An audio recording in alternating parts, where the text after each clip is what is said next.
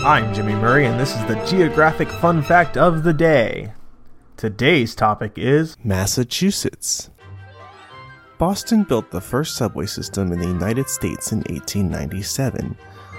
Although over 30 communities in the colonies eventually renamed themselves to honor Benjamin Franklin, the Massachusetts town of Franklin was the first and changed its name in 1778.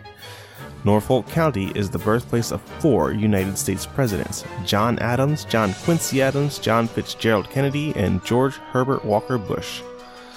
In Holyoke, William G. Morgan created a new game called Mintonette in 1895 after a demonstration given at the YMCA in nearby Springfield.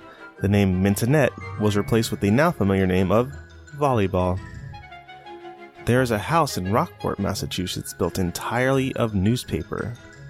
The Fig Newton was named after Newton, Massachusetts. The Basketball Hall of Fame is located in Springfield.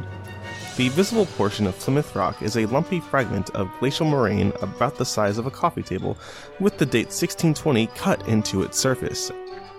James Michael Curley was the first mayor of Boston to have an automobile. The plate number was 576, the number of letters in James, Michael, and Curley, respectively. The mayor of Boston's official car still uses the same number on his plate.